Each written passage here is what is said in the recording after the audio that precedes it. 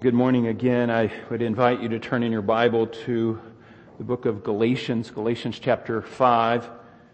Galatians chapter 5, we'll begin reading in verse 13. We've just been looking at this passage from different angles. We're dealing with spiritual warfare, and it's something that we need to know, especially in our day, because we are in a spiritual battle, fighting on three different fronts. We fight the world, we fight the devil, and we fight the flesh as well. And we've been studying this out. Galatians chapter 5 verse 13 says, "For you were called to freedom, brethren, only do not turn your freedom into an opportunity for the flesh. For through love serve one another. For the whole law is fulfilled in one word, in the statement, you shall love your neighbor as yourself. But if you bite and devour one another, take heed that you are not consumed by one another. But I say, walk by the Spirit, and you will not carry out the desires of the flesh. But the flesh sets its desires against the Spirit, and the Spirit against the flesh. For these are in opposition to one another, so that you may not do the thing that you please. But if you are led by the Spirit, you are not under the law. Now the deeds of the flesh are evident, which are immorality, impurity, sensuality, idolatry, sorcery, enmity, strife, jealousy, outbursts of anger, disputes, dissensions, factions, envying, drunkenness, carousing, and things like these, of which I have forewarned you, just as I forewarned you that those who practice such things will not enter the kingdom of God. But the fruit of the Spirit is love, joy, peace, patience, kindness, goodness, faithfulness, gentleness, self-control. Against such things there is no law. Now, those who belong to Christ Jesus have crucified the flesh with its passions and desires. If we live by the Spirit, let us also walk by the Spirit." Let's go to the Lord in prayer. Father, again, we thank you so much for our time together. We thank you for this word. I pray that as I just try to unpack this theme of spiritual warfare, that it would be productive for us, that we would apply these things to our life as we can. And we pray these things in Jesus' name. Amen. We've been looking at sin in our own life in this greater topic of spiritual warfare. And it comes down to the majority of the fight is within our own heart, the sin that's within our own flesh, really. And so we've been studying sin. And that's kind of a weird thing to study, but not just the sin, but the conflict within. And that's where we want to understand, we want to know that sinful conflict within our own hearts. There's just reminded of a little cartoon in the newspaper. That was this thing that used to come to your house years ago. And it was a little clip. Dennis the Menace was walking out the church service, and he skeptically and suspiciously is looking at his pastor, shakes his pastor's hand, and says, for a pastor, you know an awful lot about sin. Now just let that sink in. Yeah, what's a pastor doing knowing so much about sin? Because we study it. And we also study our own heart. We know where sin resides. We know sin. We live in that environment so much so that we don't even realize how sinful we are. And in this passage, Paul is helping us to fight against that sin, to fight a good fight, Paul said. Now the battle is raging in the church in Galatia here. And the context is that Paul is dealing with these Judaizers, this Jewish sect that has come into the church at Galatia and has drawing the people away from Christ back toward a salvation based upon works, a salvation based upon keeping the law, circumcision, And it comes down ultimately to self-effort. And it's based upon the flesh, what the flesh can do. No transformation, no change of heart, no holiness. It's just confirmation, conforming to the law. No Holy Spirit.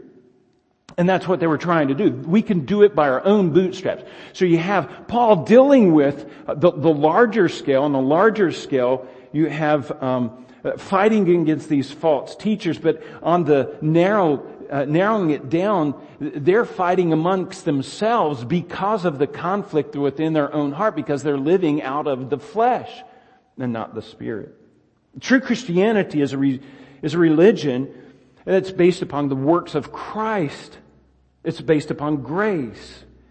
The fulfillment of the law through Christ. It's based upon faith. Self-denial.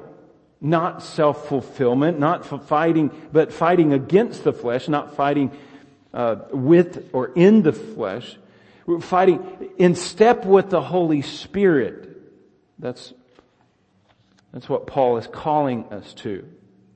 And he is comparing essentially these two religions, two different sides of the spiritual war, two different factions, two different lifestyles, purposes, and causes. Essentially a religion, one religion that walks according to the flesh, and then a religion that walks according to the Spirit. And ultimately, those are two different worlds, just worlds apart. Very, very different. And you see this conflict if you look back to chapter 1, Galatians chapter 1, in verse 6, you see it on the bigger scale. He says, I'm amazed that you are so quickly deserting back. This is Galatians chapter 1, verse 6. Deserting Him who called you by grace of Christ for a different gospel. And so these Judaizers coming in and saying, no, you need to be under the law. You need to keep the law. And Paul calls it a different gospel. You're going back to this different gospel. He says, which really is it's not really another gospel. It's just it's a false gospel. It's not real at all. Only there are some who are disturbing you and want to distort the gospel of Christ. And Paul is having to deal with that. Satan is producing this counterfeit church. Now that's what Satan does. He's doing in Paul's day what he's also doing in our day today. And it's not a Christianity at all. But that's what Satan does. Christ builds a church. Satan comes in and builds a church right alongside. Just almost exactly like the church. A counterfeit church. If Christ is planting wheat, Satan comes in and plants tares. If God is planting or raising up sheep, then Satan is going to raise up goats.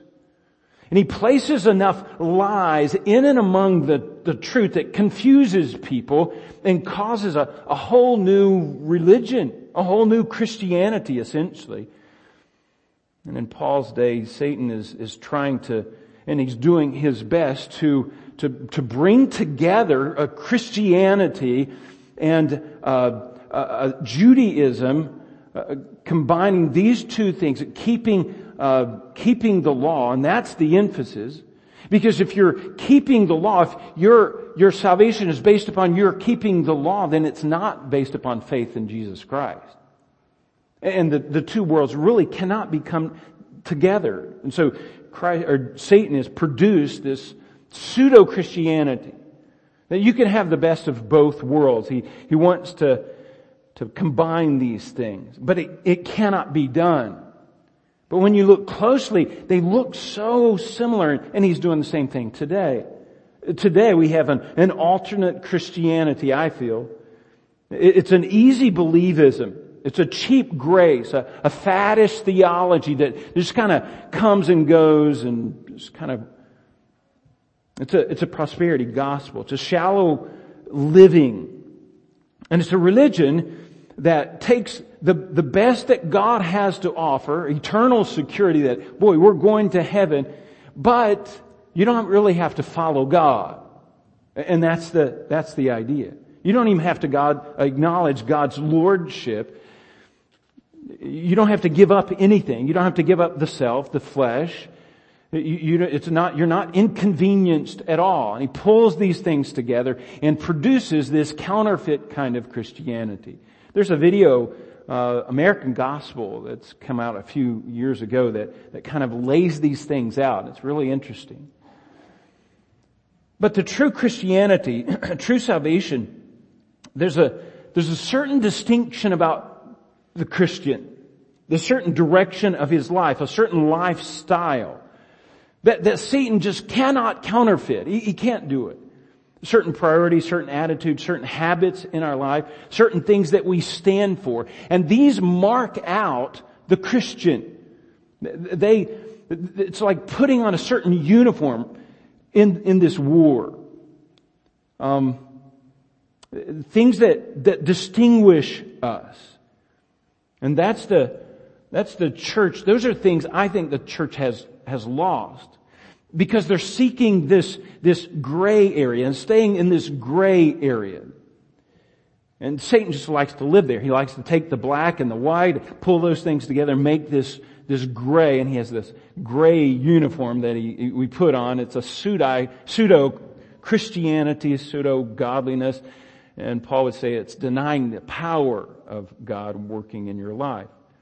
Now Paul caused the believer to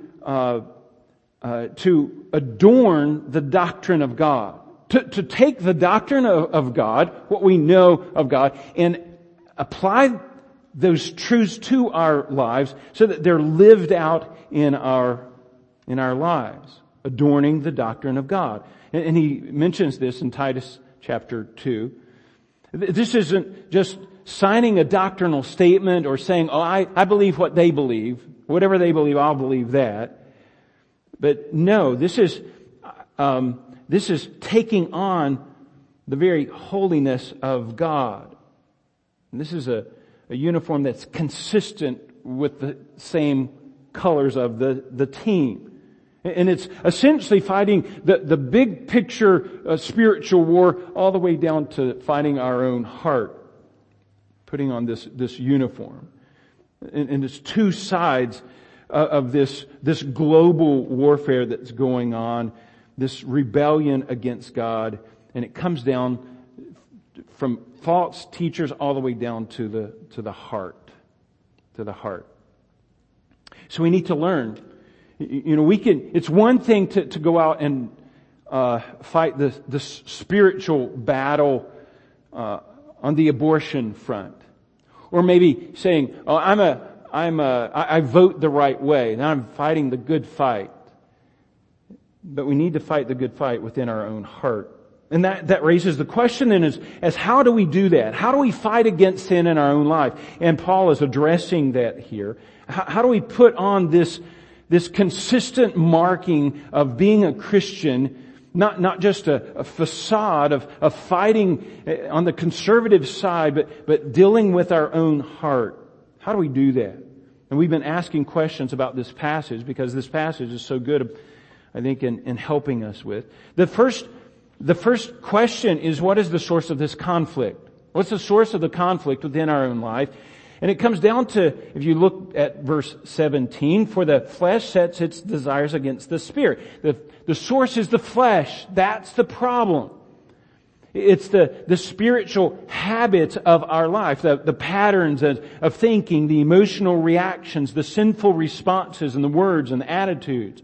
We pick up from family, we pick up from the people around us. When we're young, these sinful responses, they become so much a natural part of our being, and that even though we are a new creature inside, we still live in this, we're still tied to this body that's habituated toward evil and toward sin. We just have these sinful habits that we fight against, that causes, and that's the source. The source is our own flesh, Paul says. The second question that we saw is, what is the nature of this conflict then? And then it comes down to the one word desire. If you go back to verse 17 again, for the flesh sets its desires against the Spirit. What we want. It's my will be done. The flesh desires things. There's a longing, a yearning, a hunger, a craving in our own life. Something that drives us, sometimes that we might not even be aware of. Some desires are stronger than others, but they're just inappropriate or sinful motives of the heart. And that's where the world lives. That's the desires, those desires that spark that light the match, if you will, that ignites the fuel of the flesh. It's the place where temptation, those longings and the discontentment of our own heart makes us easy prey for Satan and the world to influence us and to entice us. And it's also the place of worship. It's where we worship.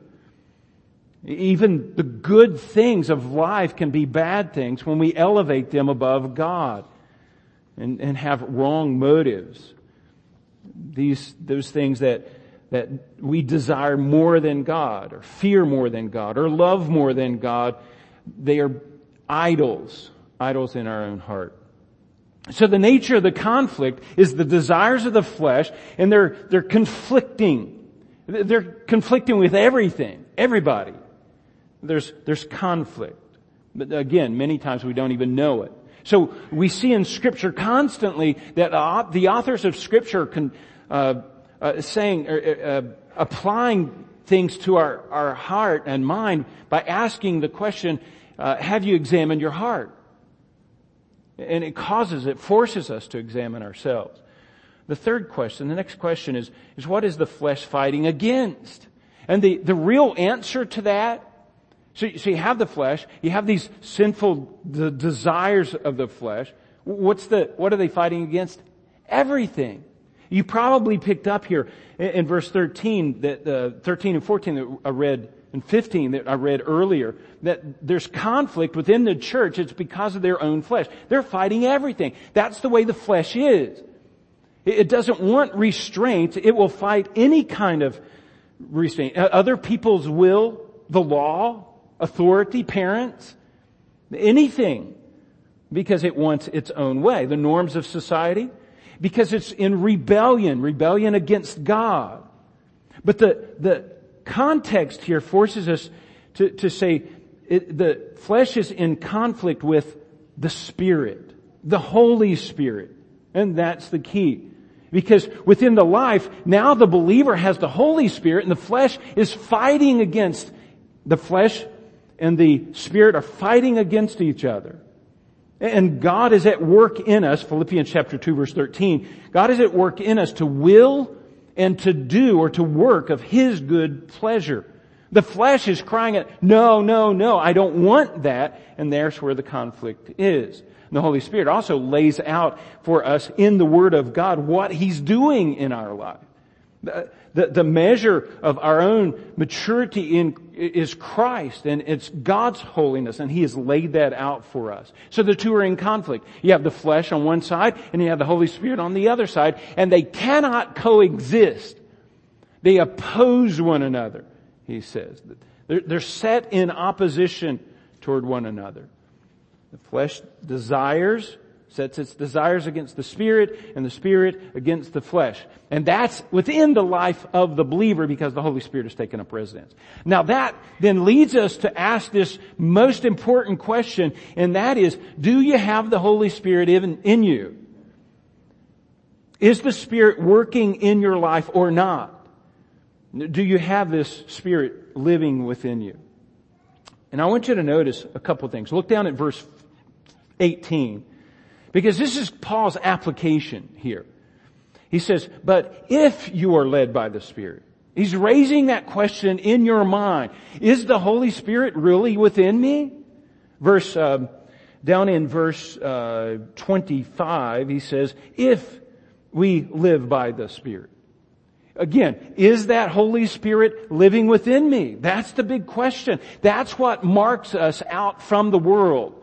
That's what the uniform that we have on is from the Holy Spirit. That's what makes us different. Now, I want you to see how important this is. Turn over to Romans chapter 8, the passage that was read for us earlier. We want to just kind of dissect this passage. And it's so good. I think there's so much rich material here. Romans chapter 8, just for the sake of time, I'll start in verse 3. For what the law could not do, weak as it was, through the flesh. Now, the law says, do this. You have to do this. And the law could not produce within us holiness. It just could not. Why? Because the flesh was weak. The flesh cries out, I cannot do that. I can't do it. And that's exactly where Israel was. They were trying to keep the law. They were trying to be a good nation, trying to please God, but they cannot do it. They could not do it. They were not relying upon the grace of God, upon the work of God in their life. They were relying upon their own flesh, their own self-effort. And Paul says, the flesh cannot do that because it's weak. It's weak. So the law could not do these things because the flesh was weak. He says, what the law could not do, God did. Now that is so important. God had to intervene and God worked in our life. How did He do it? He sent His Son in the likeness of sinful flesh. He had to be in that sinful flesh, or the likeness of that sinful flesh. He wasn't sin, but He was in the likeness of that sinful flesh. And as an offering for sin, He crucified the flesh. We know in other parts of Scripture, it says He condemned sin in the flesh so that the requirements of the law might be fulfilled. So He lived this righteous life. His sin was put, our sin was put on Him. He crucified that flesh. And as a result, notice, so that the requirements of the law might be fulfilled in who? In Christ? Now what does it say? So that the fulfillment of the law might be, the requirements of the law might be fulfilled in us. So what He did was applied to us. Now that's amazing. Imputation. That what Christ fulfilled was we get the benefit for. Except we have to ask this question. Who is the us? Who is the us? Now look at this. This is so important. The us here, who do not walk according to the flesh, but according to the Spirit. Same idea, right? Same idea as we saw in Galatians chapter 5. The way they are walking, they're no longer walking by the flesh. The word according to is after or like the flesh would walk. It's not according to the flesh, but according to the Spirit. That's the two different worlds. That's the distinction that we see throughout Scripture. Either you're walking according to the flesh, my own desires, my own self-effort, my own will, or according to the dictates, the directives of the Spirit, the principles that the Holy Spirit has laid out in Scripture. Those who are stopped walking in the flesh and have started walking according to the Spirit. And folks, that's the dividing line right there. That's where it has to separate. You cannot have both. It cannot be done. And you say, well, I'm a Christian. I raised my hand. I did this. I joined the church. I was baptized. But Paul says, who do not walk according to the flesh, but walk according to the Spirit. That's the dividing line. It's not just, well, I joined a religion. It's not that at all. It's, are you walking in the flesh, my will, or are you walking according to the Spirit, God's will? And there's the big difference there. The great gulf. It's as wide as the Grand Canyon. One side you have the Spirit, the other side you have the flesh. And you cannot do both. You cannot do both. Now, why doesn't just joining the church, or why doesn't just, being a part of religion work? I mean, that's the way everybody else does it, right? You just join. It just cannot be that way. Look at verse 5. For those who are according to the flesh, for those who are according to the flesh set their mind on the things of the flesh. Now you walk according to the flesh, you're setting your mind on the things of the flesh. This is the way it is. The flesh. The flesh wants what it wants. The flesh is focused on sexual innuendos, or sexual appetites, or manipulating others, or driven by money. That's the flesh. Or, if you're according to the Spirit, like the Spirit, following after the Spirit, then your mind is going to be set on the things of the Spirit. Heaven. Where your Father is. Where your treasures are. The grace of God. Christ Jesus. His kingdom first. Two different worlds. Two different worlds. And notice that you choose. There's a choice. You walk according to the flesh. You're setting your mind on the things of the flesh, or setting your mind on the things of the Spirit. Those things are produced in your life. There's certain results that it produces. Look in verse 6. For the mind set on the flesh is death, but the mind set on the Spirit is life and peace. So the Spirit then is working some things out in us. That's why it's so important that we have the Holy Spirit working in us. Why? Because it produces life and peace. That's what the Spirit produces. That makes us different from the world. Verse 7, because the mindset on the flesh is hostile toward God. It cannot do that. It does not love God. It hates God. For it does not subject itself to the law of God, for it is not even able to do so. If you are in the flesh, you're walking according to the flesh, there's no way you can please God. You cannot continue to walk in the flesh and please God in any way. And those who are in the Spirit in the flesh cannot please God, verse 8. Now, that brings us back to the question, do we have the Holy Spirit? And how important is this question? Look at Paul's application. However, you are not, verse 9, however, you are not in the flesh, but in the Spirit, if. Now there's our if, their conditional clause here. If indeed the Spirit of God dwells in you. If it's not, then you don't get any of those benefits. If. Verse 10, if Christ is in you. Verse 11, if the Spirit of Him who raised Jesus from the dead dwells in you. He who raised Christ Jesus from the dead will also give life to your mortal body through the Spirit who dwells in you. 3 or 4 times, and Paul's forcing us to ask the question, do we have the Holy Spirit living in us? That's how important this is.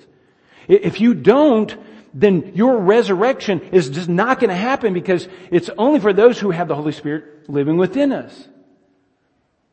It's not going to happen. It's just not going to be there. The Holy Spirit has to dwell in you. And because the Holy Spirit dwells in us, we have new capacity. There's no longer controlled by the flesh, but we're controlled by what God wants, not what we want. So Paul's application here is forcing us to examine our own heart, and it exposes how important it is to live, or to have the Holy Spirit living within us. So then the question becomes what? How can I know if I have the Holy Spirit? How can I be sure that the Holy Spirit is really residing in me? Because it's so crucial that it is. Then how can I know? How can I know? Let me give you 4 steps.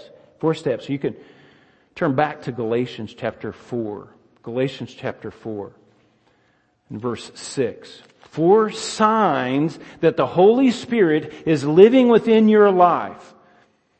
Number 1, Galatians chapter 4 verse 6. Paul says, because you are sons, God has set forth the Spirit of His Son into your heart, crying, Abba, Father. Okay? He has adopted us into His family. He's called us sons. And because of that, He has put His Spirit, the Spirit of Jesus, the Spirit of His Son, in our hearts. And what's the evidence of that? Look at this. Crying, Abba, Father. Or really crying out. There's this idea of crying out here. Abba, Father. The Holy Spirit, He's placed Him in our hearts. One of the first things, like a newborn babe being born again, we cry out, Abba, Abba. That's what babies do. They don't formulate words. Abba, Abba. That's the only thing they know. Daddy. And that's the idea here. Abba, Father. We cry out, Abba, Father. There's three things here that's important. Remember those three things that mark rebellion against God? Pride, lies, or living in that realm of self-deception, and then independence from God? Remember those three things? That pride, and the lies and independence, that has been stopped here. We no longer have pride. We're crying out. There's a brokenness in our own heart. If the Holy Spirit is residing in us, there's a brokenness. There's a humbleness. Pride has been thrown away. We don't care. We're crying out to God. And it's crying out to God. We realize that we're self-deceived. The answer is not within us. It's outside of us. We understand that. We no longer want to live within the lies of our own life. We know that truth lives in God outside us. So we get rid of the lies. We get rid of the pride. We get rid of the lies. And we cry out, Abba, Abba, Father, like a baby. What is that? That's dependence. It's not independence. So pride has been thrown away and replaced with humility and brokenness. And that living in our own understanding has been thrown away. Now we depend upon God's understanding. And that independent spirit seeking our own will has been replaced with dependence upon God and faith in God. That's what the Holy Spirit does. We cry out, Abba, Father. That's the first step, folks. It's the first step. When the Holy Spirit lives within you, it's not this crazy stuff that you see in the charismatic churches. No, there's brokenness, humility, and crying out to God. Crying out to God. Oh Lord, if you don't help me, nobody else will. I have no other hope. That's the idea. When the Holy Spirit comes in, there's a stoppage of rebelling against God and turning into love because He's my Father. That's the first step. The first sign that the Holy Spirit is residing and working in a person. There's a brokenness and a crying out to God, a love now for God, our Father. The second sign is submission. To see this, I want you to turn over to John chapter 14. John chapter 14, verse 23. Christ said,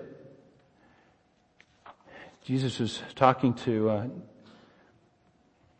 Judas. And He says, this is not Judas Iscariot, but Jesus answered and said to him, if you love me, or if anyone loves me, he will keep my word. So that there's an answer for us there. Who keep my word. My Father will love him, and he will come to him and make his abode with him. That's talking about the indwelling of the Holy Spirit. God Himself comes and dwells within us. He who does not love me does not keep my word. I think the result of the Holy Spirit, second result of the Holy Spirit indwelling in us is a submission to God's word. If you love me, you will keep my commandments. You're going to do what I say. There's a following after Christ. And I think the church needs to understand that today. There's an obedience to God's word. There's a seeking after and following after God. Following after the words of Christ. Following after the words that the Holy Spirit has laid out for us. I think that's part of the crying after God. We know where the answers are. There's a submission. and obedience to the Word of God. Number 3, the third sign, is in 1 John chapter 3. And this is a long passage, but I think it's beneficial for us to read it. Third sign that the Holy Spirit is working in us is the abandonment of sin. Verse 4, 1 John chapter 3, verse 4. Everyone who practices sin also practices lawlessness. Now that's the self-willed, right? That's just the flesh. I will not submit to any law. Lawlessness. That's the idea. For sin is lawlessness. You know that He appeared in order to take away sin, and in Him there is no sin. No one who abides in Him, that's Christ, sins. No one who sins has seen Him or knows Him. You have no relationship with Christ at all. Little children, make sure no one deceives you. The one who practices righteousness is just righteous just as He is righteous. The one who practices sin is of the devil. You see those two different worlds? For the devil has sinned from the beginning. The Son of God appeared for this purpose, to destroy the works of the devil. No one who is born of God practices sin, because His seed abides in him. That's the Holy Spirit. Why does he not continue in his sin? Because the Holy Spirit won't let him. The Holy Spirit abides in him now. This seed that just grows and grows. And he's talking about, he says, because his seed abides in him, he cannot sin, he says. He cannot continuously, habitually stay in his sin. Because, look at this, and look at the terminology, because he is born of God. Because God has quickened his spirit, the Holy Spirit has changed him, he is born again. There's new life there, there's a new creature there, a new baby there in the Spirit, the spiritual baby. And by this, the children of God and the children of the devil are obvious. Everyone who does not practice righteousness is not of God, nor the one who does not love his neighbor. It's very tangible. It's very easily seen by other people. This distinction that the Holy Spirit makes when He comes into a life. There's an abandonment of sin, saying no to sin. And then that raises another question. It raises another question. How can we be sure the Holy Spirit is within us? It's because of the fruit that He produces. He produces fruit. He produces fruit in our life. So go back to Galatians, where we heard this before. And this is exactly where Paul's going. Galatians chapter 5. And the Holy Spirit resides in our life. In verse 22, he says, but the fruit of the Spirit. How do you know if you have the Holy Spirit residing in you? It produces fruit. There's something there that wasn't there before. This new life, this new lifestyle, this new direction, these things that mark out you being a Christian. What are they? The fruit of the Spirit. So the Spirit, the seed is within us and it's growing and it's growing. It's like a tree and you begin to see, oh, that's an orange tree or that's an apple tree. How do you know? You look at the fruit. Well, this is a Spirit tree. How do you know? You look at the things of the Spirit. You look at what the Spirit is producing here. Now, there's 9 of these and we'll try to move through these quickly. But essentially what the Holy Spirit is doing is taking the doctrine of God and applying it to the life. Putting on that uniform. The very holiness, the very nature of God is going to be now reflected in God's children that mark them out, that make them look different. There's love. These godly attitudes here. Love. This is a love of choice. This isn't a love of emotional kind of love, not even a familial kind of love, the family kind of love. No, this is a love that leads someone to willingly sacrifice for God and for others. Willingly sacrifice for God and for others. And that's exactly what God has done for us. That He's demonstrated this love to us. That's God's kind of love. While we were still sinners, Christ died for us. That's God's kind of love, and that's going to be reflected in our heart. Number 2 is joy. That's a happiness. There's a happiness within us. It's based upon eternal spiritual realities, not based upon the circumstances of our life, not manufactured, this kind of superficial joy. It's a real joy. It's real happiness in our life, but it's rooted in eternal things and not circumstances. And that's hard for the world to understand. It's hard for anybody to understand. It's a happiness that in spite of the circumstances. Number 3 is peace. Love, joy, peace. The word is actually a combination of 2 words, and it means having it all together. Having it all together. Everything is in its place. There's an inner calm from the confidence of a saving relationship with Christ. An inner calm, a peace, a confidence because of a relationship with God. And that anchors us, folks. There's a contentment there because our eternal destiny is fixed. It's settled. So it doesn't matter what anybody does to us. It doesn't matter if they kill us. There's the worst thing that can happen. We're set. We're secure. That's a big deal, folks. Number 4, there's patience. The ability to endure irritating and painful situations from others. We can be patient with others. That's an amazing trait, but you see that in Christ. You see that when Christ was dealing with the 12 disciples, especially Peter. Can you imagine how patient Christ had to be with Peter? He was very patient, very patient.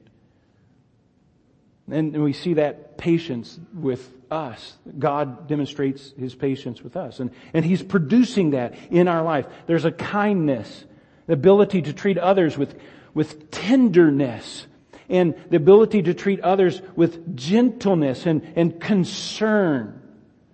Because that's the way God has treated us, isn't it? It reflects God's kindness and tenderness with us. We cry out, Abba, Father, and you know what? He picks us up and holds us like a little baby. And He pulls us in close. He is tender with us, with those broken hearts.